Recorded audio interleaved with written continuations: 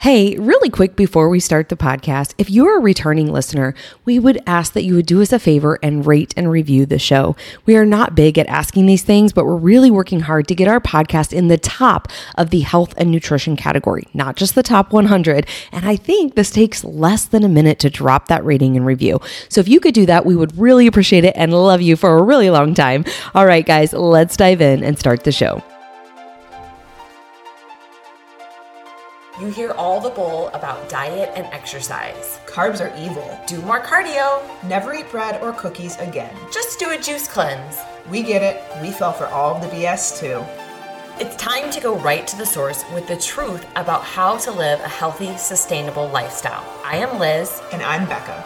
We are your nutrition educators, and this is The Food Code.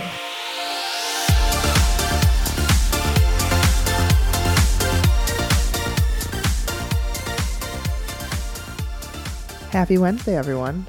We just had some technical difficulties over here. Shocker. Oh my Lanta. Leave Becca and Liz alone in the basement with all this tech stuff, and we're disasters. We've had to podcast the last couple of weeks over Zoom just because of life and kids. And anyways, here we are. We're back in the studio today, and we are excited. We just wrapped up an awesome interview, and we have several podcasts that we're doing today. I know I'm really excited about all of them. I am too. I just really am excited about like the direction that we're heading and really finding our passion and groove with what we want to do. And the best part is we're the owners of the companies. So we get to choose what we do. No one else that matters. Just kidding. Everyone matters. No, I was reading a book about this, and it was not about this, but it was in Sustain Your Game. And they were talking about, you know, he had been a coach and an athletic trainer for a really long time. And he's like, I kind of started to lose my passion. Like, I still loved it. I still loved what I was doing, but like I lost my fire. And I feel like that was kind of starting to happen. Like we love working with nutrition. We love working with helping people understand, you know, calories and macronutrients and all that stuff. But like, it was kind of starting to become mundane for me.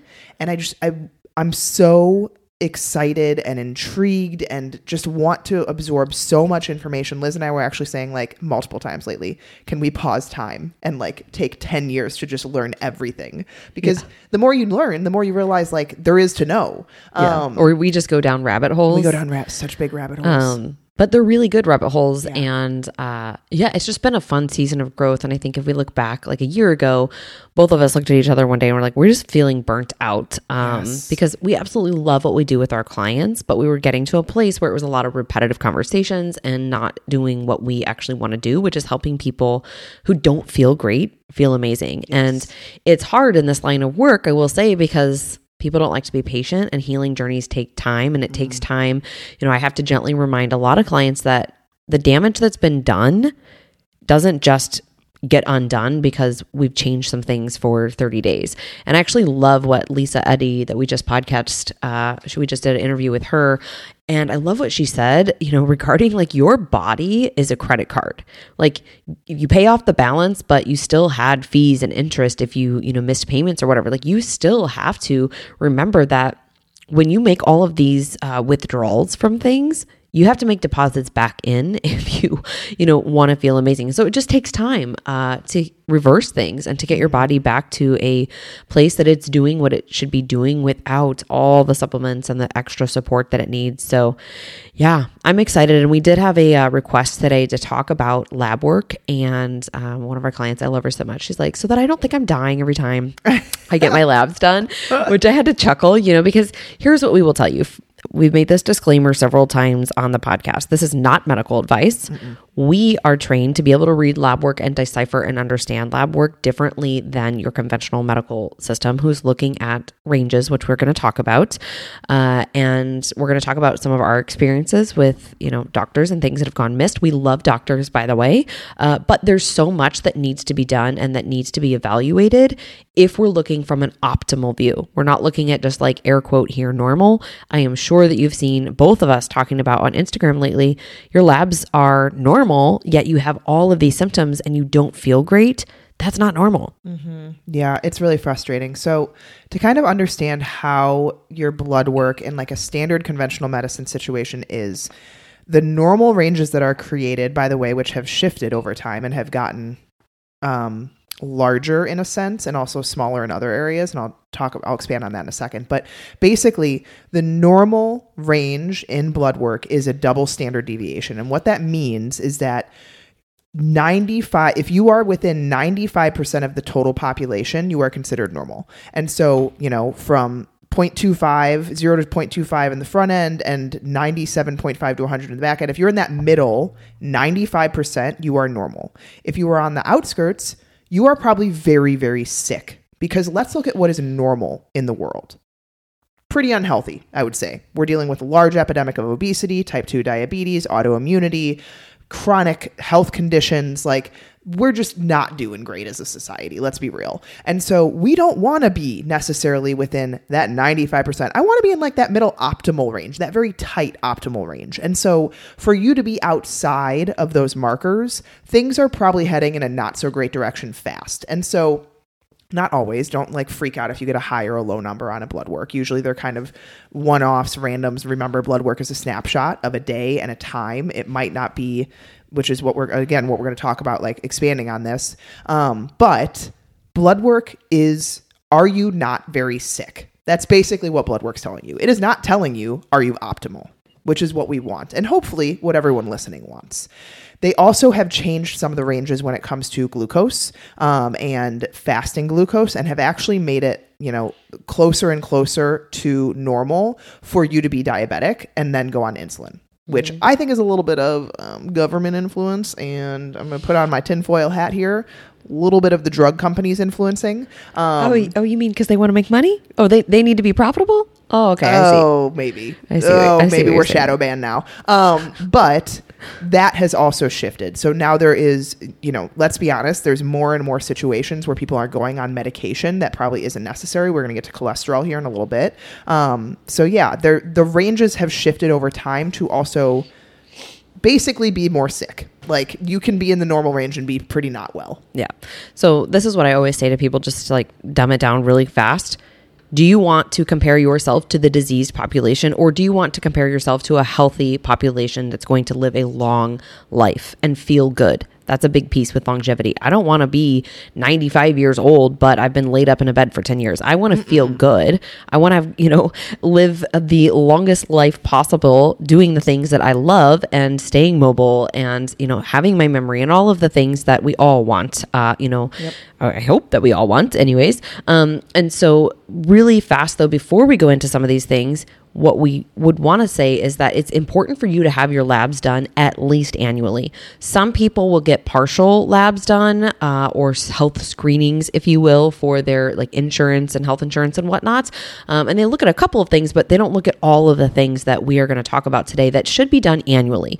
I think that a lot of people have started to, shy away, especially during COVID, from going into the doctor's office. Obviously, very understandable, but you can get labs done many other ways. You can get tests done many other ways, and we'll talk more about that. But it is important to see the state of your health at least every year. And sometimes, if you're trending in a direction that's not so great, then it's going to be more frequent than that. Because if you're running protocols like we do with some of our clients, we want to see where are the improvements, in 90 days or 6 months and whatnot, especially if there's genetic components. So I am of the belief that I pay thousands of dollars a year anyway to have health insurance as an entrepreneur. I'm going to use that, and I'm going to make sure that my health is optimal and, do all of the things that I can for my family as well to stay in a state of very, very good health. So if you haven't had your lab work done, hopefully this will encourage you to get it done. Yeah, I'm actually getting mine done tomorrow morning. I've basically been in an OBGYN office for the past 3 years with like pregnancy loss, pregnancy immediately again, baby follow-ups, all of that. So like they ask me if I have a primary and I'm like, not for a few years, because I've basically been dealing with my OBGYN, which did my blood work. But I'm very excited because I haven't had like not immediately postpartum or pregnant blood work in a very long time. So I'm getting that tomorrow morning. And there are a couple markers that I unfortunately didn't think to ask for. My experience with my doctor that I went to was it was strange. I was kind of at a loss of words the entire time, but that's another story for another day. Well, here's the good news. You get to fire your doctor. I do get to fire my doctor. I can find another one. I think it was necessary. I think it was the doctor. I don't think it's necessarily practice because I liked a lot of stuff about their doctor's office and what they included. But anyways, typically what is run on an annual blood panel is going to be a CMP, which is a complete metabolic panel. So a complete metabolic panel will look at glucose. It will look at creatinine, sodium, potassium, chloride, CO2, calcium, protein, bilirubin, liver markers. I know I'm probably just like speaking gibberish to a lot of people right now. I'm sorry, liver markers, different types of nutrient deficiencies, alkaline phosphatase measures, kind of like a zinc deficiency, stuff like that. So a CMP, complete metabolic panel, a CBC, which is going to be a complete blood count. And that's a panel that kind of evaluates overall health of the person, detects wide range of disorders, including anemia, infections, leukemia, stuff like that. That measures like the white blood cells, red blood cells. A lipid panel, which we all know of, is going to be your cholesterol, your triglycerides, your LDL, your HDL. And then typically they will do a thyroid panel, which is really just going to be TSH. They're not going to, you might get T4 free in there, but you're probably not going to get a full comprehensive thyroid panel. And then usually you have to ask for things like vitamin D and B12, which are separate tests. Iron is usually not included. That's something you'll probably have to ask for to get like, anemia markers, iron saturation percentages, transferrin, ferritin levels. And then A1C is another one that a lot of times they will not run necessarily. And that is more so the past 6 months, in essence, average of your glucose. So are you, heading towards diabetic, insulin resistance levels, stuff like that. So the main ones that they will run, again, CMP, CBC, a lipid panel, and thyroid, you usually have to ask for the other ones. Yes. And I think it's very important, if you are experiencing symptoms, to advocate for yourself. If your doctor doesn't want to add some of these things on, fire your doctor and find somebody who will help you, because lab work is very cheap. I mean, if you have a good insurance plan, we have clients that will pay out of pocket because they just don't even want to go down the route of having the argument with their endocrinologist, like why they won't run free T3 or test their TPO antibodies. You can do it for $100 online. Honestly, my copay is $40. By the time I go there and have this conversation and come home, that time spent, I don't want to do that. I'd rather just pay $100 out of pocket. So, two things. You can always fire your doctor and find somebody who you feel will actually listen to you and validate your symptoms and help you dig into things. And the second thing is, there is a saying with blood work, and that is treat the patient, not the blood work. And so blood work is a snapshot in time, as Becca mentioned. It gives us a story of what is going on in the body. So like she said, don't freak out because one marker or another is out of range, but you should be understanding, with the person that you're working with and your provider, what do those out of range markers indicate, or, what do they mean? What is the plan of action? Should I be changing things? Because I will tell you guys, I have gotten, my labs back several times from, I'm in this similar situation. I actually just called yesterday to get a referral for a PCP because I don't have a primary care either. I've just been going through my OB. And so they called me back and gave me some recommendations. And I do think that, that's also important for you to have just in case, things are, going on. But with my OB, they would call and they would give me, kind of I don't know, like how to say it, a general rundown of this was fine, this is out of range. But then I got the actual paperwork back and I'm like, there's like 3 or 4 things on here that they never mentioned that were out of range on the normal. But I guess if it's not something that's super concerning, or that you can medicate, they didn't need to mention it. Mm-hmm. And the thing is I know how to read labs. And so part of me wants to ask them, did you see this? And do you know what this means? Because some of the things were indicating for me low stomach acid. They were never brought to my attention, and that pisses me off. And so that's why I'm going to go to a different doctor. Here's the hard thing, guys. And again, as Liz and I will always say, I know it sounds like we constantly bash doctors. Doctors have a scope of practice. They stay within that scope of practice. Unfortunately, doctors do not know how to differently treat a thyroid condition if TPO antibodies come back high, or if reverse T3 comes back high, or if these markers that require a slightly different approach come back out of range. They know how to medicate TSH. That is what is diagnosable for hypothyroidism. That is the scope of practice doctors work within. Is this something that I can medicate or prescribe something to help with whatever markers are out of range or symptoms that they are having? And so, yes, Is that kind of crappy? Yes, it is, because we want to be helped as a whole person, obviously, which is why we believe in the holistic route of medication, diagnoses, nutrition, lifestyle, everything, because it looks as the whole body. And so don't hate on the doctor so much. Just understand, like, they're staying within their scope of practice. Unfortunately, they aren't going to be able to look at a trend on blood work like we tend to look for blood work with. Like, when we look at someone's blood work, I'm looking at, okay, are multiple liver markers slightly out of range? That's a flag to me that the liver seems like it's probably struggling. Oh, and you're also dealing with skin issues. You're tired all the time. You're not going to the bathroom. All of those symptoms also indicate there's something going on with the liver or the gut or whatever it might be. And so that is how you need to correlate these things. And like Liz was saying, blood work is a start. Testing is a start. A lot of people love testing. We love testing. We utilize it a lot, but as an individual, you need to then know where to go with it. You need to know, okay, I just got my blood work back. What can I do with it? I just got my lab work of, I want to get a GI map or a hormone test or whatever it is. Okay, but what are you going to do with it? Like, you need to know how to approach the healing protocol that usually comes with it, and what to do if that healing protocol doesn't go exactly to plan. How do you make adjustments? How do you make pivots? Which is why we are so advocates of working with a professional on these things, and why we do this with our clients, because we're so passionate about it. Like, we don't want to just have, oh, here are your blood markers that are out of range and you feel like shit, but they're not too out of range, so come back in 12 months. Yeah. Like, when you're in a disease state and you're ready for medication. Exactly. Yeah. So we're going to talk a little bit about some things that you can look for if you've had panels done. I'm going to talk about some digestive markers that you can look at that would tell you if you have low stomach acid, which also would indicate certain mineral and vitamin deficiencies. Then Becca's going to talk through cholesterol and some of the things to look at there, and genetic components and so forth. And then we'll talk about thyroid briefly. We've already done a podcast on thyroid, but we will discuss that. So when you get your annual lab work back, what you can do is you can start to look at your CBC and your CMP to see, are any of these things out of range that may indicate that I have low stomach acid, which also can indicate that I have vitamin and mineral deficiencies. So we're going to do a whole podcast on stomach acid and the importance of stomach acid, hydrochloric acid, because its job is to protect you from pathogens, to detoxify your food, to help you break down, digest, and absorb your food. And that includes turning it into usable substances such as vitamins, minerals, electrolytes, amino acids, and so forth. And so we see stomach acid decline as we age.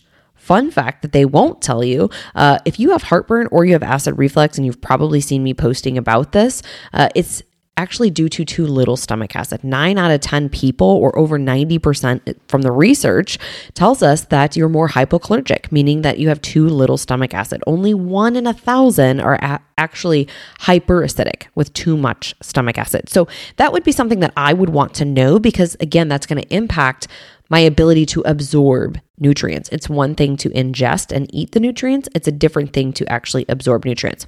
So what can we look at here? So first, we would check your MCV level. This is your mean corpuscular volume. This is a measurement of red blood cells. So on your complete blood count, you're going to see red and white cells. Those are all in, your general health testing by your doctor. And we want that level to be below 90 in order to have a normal blood test. We always want to strive for normal, if not optimal. Okay. And so MCV will read higher as your HCl production declines. So it's above 90. That is an indication of low stomach acid. And one of the reasons that this MCV value rises is that there is also a vitamin B12 deficiency. So there's a few key vitamins and minerals that go hand in hand. It's like a vicious cycle. For example, with zinc, we need zinc to create stomach acid, but we need stomach acid to absorb zinc, right? Same thing with our B12. We need stomach acid to be able to absorb B12, because that also relies on something known as the intrinsic factor for absorption. Okay. And that is produced in the stomach, and it's dependent upon HCl. So you guys can see the circle here. So this would be considered a high MCV, again, if we're above 90. And the bad thing is that this can happen, and it does happen with age. Stomach acid declines as we age. So HCl levels also decline, and that causes intrinsic factor levels to decline, which causes poor absorption of B12, which causes our large MCV values to be high. Okay. And so that's why we look at MCV to get an idea if you potentially have low stomach acid. And again, we're going to be doing a podcast all about this. There's other blood values that I will just briefly go through. I'm not going to give you all the readings and the rundown. Becca and I have gone through a lot of courses and education to read tests. That's why we do that for our clients. But you can see this low stomach acid on other markers, including your total globulin, your mean corpuscular hemoglobin, your mean corpuscular hemoglobin concentrate, your red cell size distribution width, your RDW, and your blood urea nitrogen, your BUN. And so if any of these things are out of our ranges functionally, this tells us that we are low in stomach acid. There is a need to increase stomach acid because that also in turn will impact your zinc, your vitamin B12, your vitamin C, vitamin E, all kinds of different vitamins and minerals for you to feel good. And that downstream impacts other things such as cholesterol. Yeah, so cholesterol is tricky because cholesterol is something, again, that is a very scary thing to have out of range. Obviously, it's been associated with heart disease and cardiovascular risk. But couple things to consider.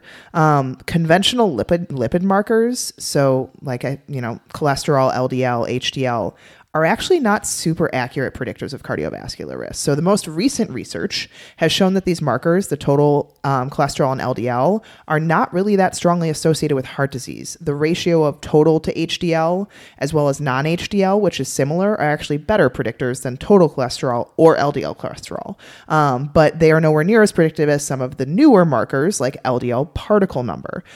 So in turn, lipoprotein A or LPA, these markers can tell us, these little lipoproteins that travel throughout the bloodstream, what are their sizes and what are their counts? Because if you think about it in this way, you have these big balloons and then you have these tiny small bullets.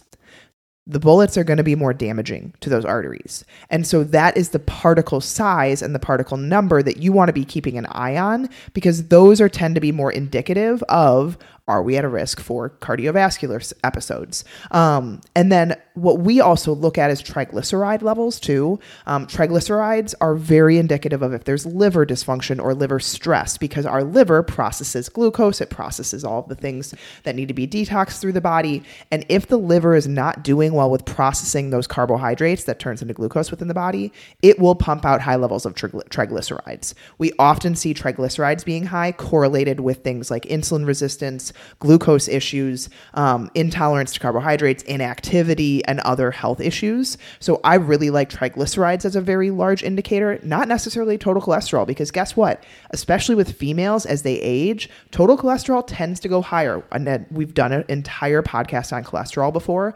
You can go back and listen to that, but a large part of it is believed to be because cholesterol is necessary for hormone production, and as we age, hormone production declines. So the body is making this effort to increase cholesterol production to help aid with the low levels of hormones.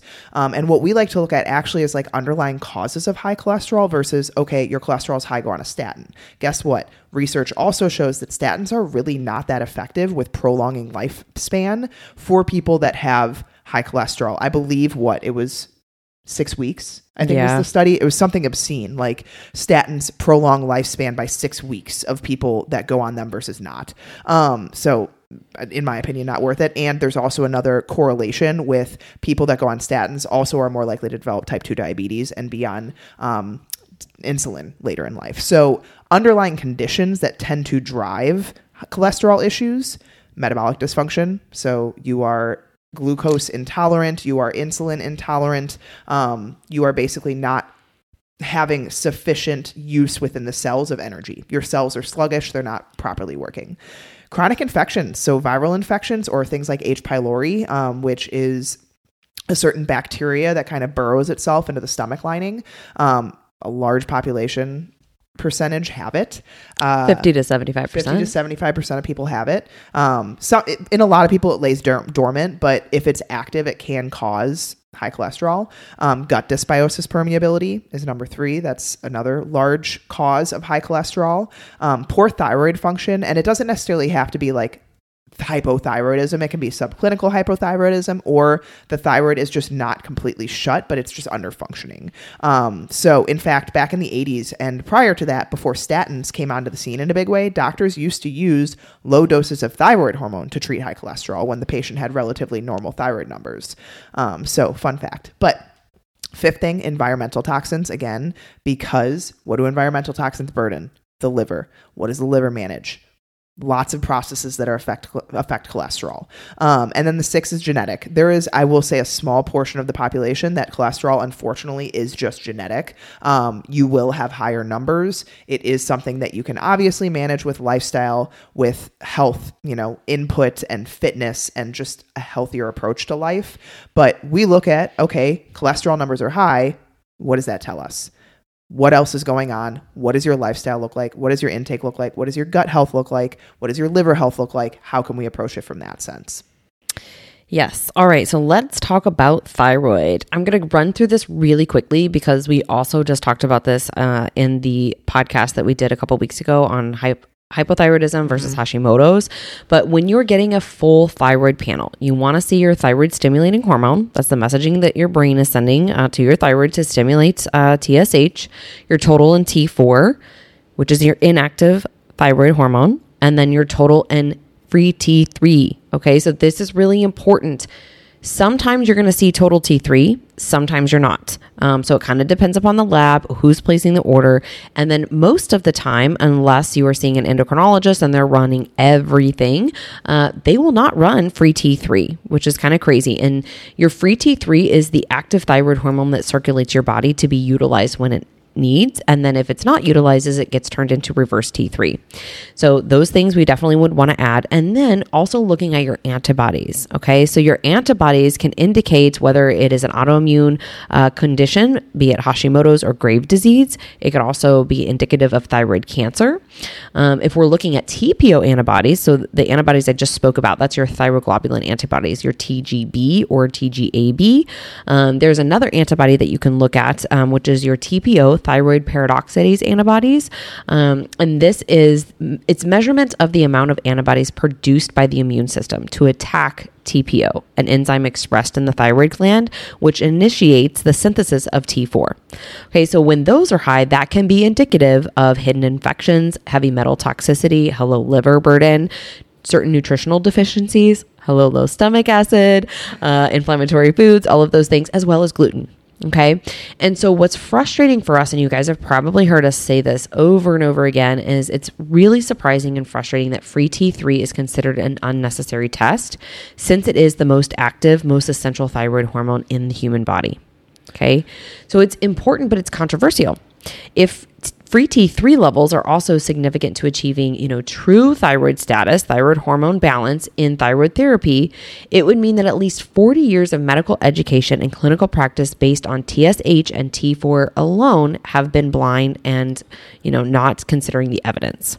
Okay. That's crazy. It is crazy. And so if that's true, there's a false medical ideology, that has been going on for years here that could have harmed millions of patients on T4 therapy unnecessarily and unknowingly. So the professionals who maintain guidelines would obviously have a vested interest in maintaining a strong bias against T3's role in hypothyroid therapy. So again, know your practitioner, know who you're working with. For us as nutritional practitioners, we never diagnose anything. These are things that we would have you refer out to a good endocrinologist or a functional doctor, depending upon what's going on. All we can do is review your labs and tell you, here's the trends that we see. Here are things that you can do in your lifestyle, such as remove gluten, because it looks like we're trending towards a disease state. Our goal is disease prevention, not treatment, or there's never a diagnosis. It's to help you optimize so that you can feel good and prevent these things from turning into, as Becca was saying before, type 2 diabetes, because now they've broadened the range here of what is considered normal until you're ready for this medication that we're going to make millions of dollars off of. Mm-hmm. And it's so sad and it's so infuriating.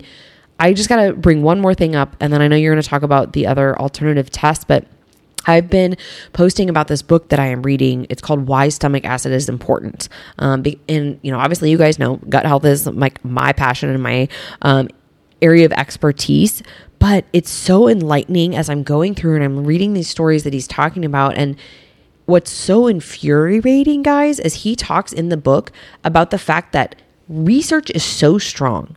They know that heartburn, acid reflux, and GERD is due to low stomach acid, but the supplements out there to support this that are natural, and the ways that you eat and the foods that you eat and all of these things that can help you naturally don't make the $7 billion per year that PPIs and antacids alone make in the industry.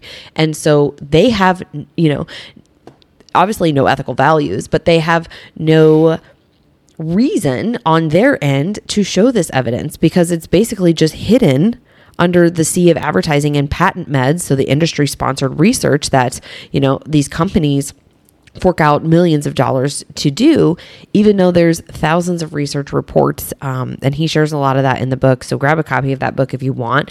But it's infuriating when you dig down into this stuff, kind of like Becca was saying with the statins. The pharmaceutical industry makes so much money off of these things, and they do not have our longevity of life and health in mind. Yeah. So Dr. Huberman is a neuroscientist. He has an amazing podcast if you want to listen. And he discusses basically science and science-based tools for everyday life. And he's talked about the thyroid before. And he says T4 is actually somewhat useless. Mm-hmm. Like obviously you need levels of T4 to create T3, but like knowing your levels of T4 without knowing your levels of T3 free and, reverse T3 potentially in TPO antibodies is essentially useless. Mm-hmm. So, because you don't know what you're converting. Exactly. And by the way, your gut and your liver are responsible for converting T4 to T3. So what we can always go back to is that the gut, all diseases begin in the gut. If you got a thyroid issue, you most definitely got a gut issue. Oh, yes. Okay, so alternative testing. And this is where, as practitioners, we work with clients on potentially implementing alternative testing, because unfortunately, conventional testing, although can be helpful to an extent, typically does not show us what we want to see as like root cause issues. So we love the GI map. So the GI map is basically showing you a snapshot of what is going on in the colon in terms of what is the gut flora. Is anything overgrown, underproducing? Do you have low levels of good gut bacteria that you need to protect the gut against bad bacteria? Are you dysbiotic instead of, I think that word might actually be made up. Do you have dysbiosis in terms of bad bacteria overgrowth? Are you dealing with any pathogens, parasites, H. pylori? Do you have good detoxification capabilities? Are you reacting to gluten? There's a lot that the GI map shows us. It's a stool sample. And a lot of people say like, oh, well, I'll just go to my GI doctor. They will not run a GI map on you. They will maybe potentially do a colonoscopy, which is essentially only really going to show you, do you have inflammation? Do you have polyps? Do you have cancer? All important things, but why? Why do you have inflammation? Why have you developed polyps? If you even get, quote unquote, the diagnosis of IBS, which is actually just another symptom, it is not an end to what your problem is. It is a symptom for what is going on in the gut. What do you do about it? How can you approach it? And so that's why we really like the GI map. The Dutch test is a urinary hormone test. So it is a dried urine test. And a lot of people are like, well, I got hormones checked with my doctor. Everything looks fine. The problem with blood hormone levels is that blood hormone levels are essentially showing you just a fraction. So hormones, when they are in urine testing, are in a water-soluble form after they have been prepared for excretion. In blood, you find hormones that are actually tied up to proteins, so they might not necessarily be usable. So for example, testosterone will often be bound to something called sex hormone binding globulin, SHBG, and then there is a small portion outside of that is free. The free fraction is the only fraction that is actually available for the conjugation process that makes that hormone's way into urine. So the urine forms are the best reflection of your overall hormone level and the bioavailable hormone levels. So that is why the urinary test shows us metabolized hormones. How are we metabolizing them through different pathways? What are the free available levels of those hormones? Cortisol can be a little bit different. It is in of itself a water soluble enough to find its way into the urine. So the free fraction of cortisol is a really good reflection of systemic circulating bioactive cortisol, which seems to be the most relevant in research. So basically, serum testing is a very skewed view of what your hormone levels are. We want to know, like, what is your body actually using? That is what is shown in urine testing. We also do a hair and mineral test, because if you get, for example, magnesium tested in serum, your blood levels of electrolytes are basically the 1%. That is like your backup plan for if things go really bad. If your blood levels of electrolytes are low, you're in for a really bad situation, and you should probably be in the hospital at that point. So we don't really like serum levels of electrolytes or minerals. So the hair mineral test is great. That shows, it's basically a hair test that you cut off like from the very base. I remember when I did it, I was like, and then I went and got my hair cut like 6 months later. She's like, what did you do? Like less hair here. It's like, so it shows essentially a span of mineral levels across the past 6 months. And again, what is available? What have you been burning through? We also run a metabolic wellness profile, which is a snapshot of like the liver function that tests bile levels, which if they're spilling over into high amounts in the urine, which it's a dried urine sample, shows us that basically the liver is overburdened. It shows us 8-OHDG, which is an oxidative stress marker, and it shows us indican, which is a protein digestion marker, basically an indication of leaky gut. Mucosal barrier testing can show us, again, leaky gut indications. And we also have access to things like wheat zoomers, gut zoomers, which are a little bit more in-depth into, do you have wheat intolerances and what types of wheat, because there's actually a lot of different types of wheat that you could be sensitive to. So we like alternative testing because it gives, again, a lot more of like, okay, you're having these symptoms. Why? What seems to be driving them? And then in turn, how can we approach them with a protocol situation? So like I talked about earlier, that's the most, I think, frustrating part for us as practitioners is we obviously do a lot of education and research to be able to help people based off of test results. Test results are a start. They're essentially showing you what is the current state of the body. Okay, what is the bulk, though, that needs to be approached? How do we fix that? Like, how do we go about managing potentially supplement protocols? How do we manage if those supplement protocols create reactions for people, which many people, they do have reactions because the body is just simply not in a healthy state when they're doing these things. So that's why we, like Liz says, do not DIY your health.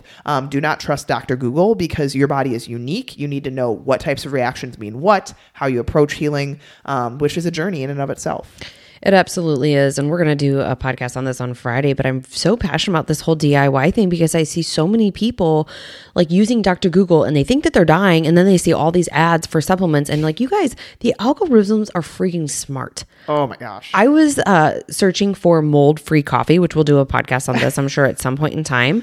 And I was looking at do not take various my Starbucks. Yeah, Starbucks is out. I know it's horrible. Starbucks is out. But anyway, so I was, looking at a few different websites and I was kind of comparing and just looking at things. And all of a sudden I opened my Instagram app and my Facebook app and there's mold-free, coffee, like all of these things popping up. And so what happens is when you're Googling certain symptoms, one, Google tells you that like the worst case scenario is there. So we all know not to do that. But what you will start to see is that then you're being targeted for products that are correlated to the symptoms maybe that you, like resistant weight loss, for example, or estrogen dominance, right? All of these things. And it's never a good idea to just like trust these advertisements for supplements or even your friends. I'm going to be honest, guys, like we have a lot of people who start with us that have a cabinet full of supplements and we're like, where did you get this? Who recommended it? Why? What's the quality? Well, my friend told me about it, or my hairdresser or the bartender or whatever. You are not her. You are you as an individual, and that may or may not be helping you. And so I would err on the side of not putting things into your body that you don't know for sure are going to be helpful. And even when we have reactions with our clients, you guys, as practitioners, we are trained to understand what's a healing reaction and what's a reaction that maybe the person is like allergic or we need to scale back the protocol a little bit. So that's why we also, titrate things in. You don't just go take the full dose of something. You got to titrate it in, see how I do with it, work your way up with something. I did this a lot when I was going through my gut healing protocols and some of the things that I did, back in 2014 with layering these things. And so that, again, like I can't agree with Becca more. We can't shout it louder to, you guys, don't go out there and just buy these tests like Everlywell or, random hormone tests. And then what? Yes. And then DIY your health and look up like, oh, I have low cortisol. What should I take? And then you're taking like a mixture of a bunch of different botanicals and calmers and stimulants, and you just have no idea what's helping and what's not. And so there is a method to healing, you guys. And a lot of it comes from understanding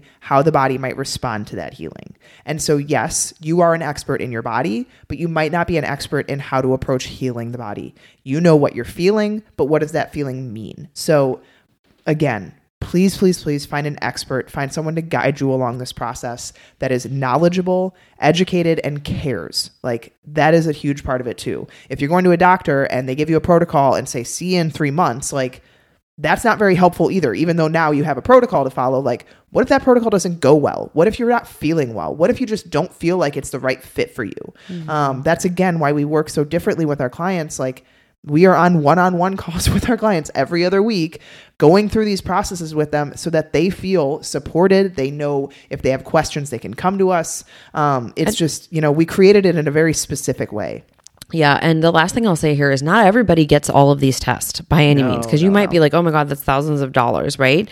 There is so much that can be done foundationally to support somebody, healing their body without a lot of these tests. There does come a point though, where when we've tried different protocols based upon, all of their symptoms, because we also listen to symptoms more than just lab work, there comes a point where the test is necessary because we don't want to guess at things, right? So from a foundational perspective, there are 6 foundations that we focus on getting in place first and fixing those things.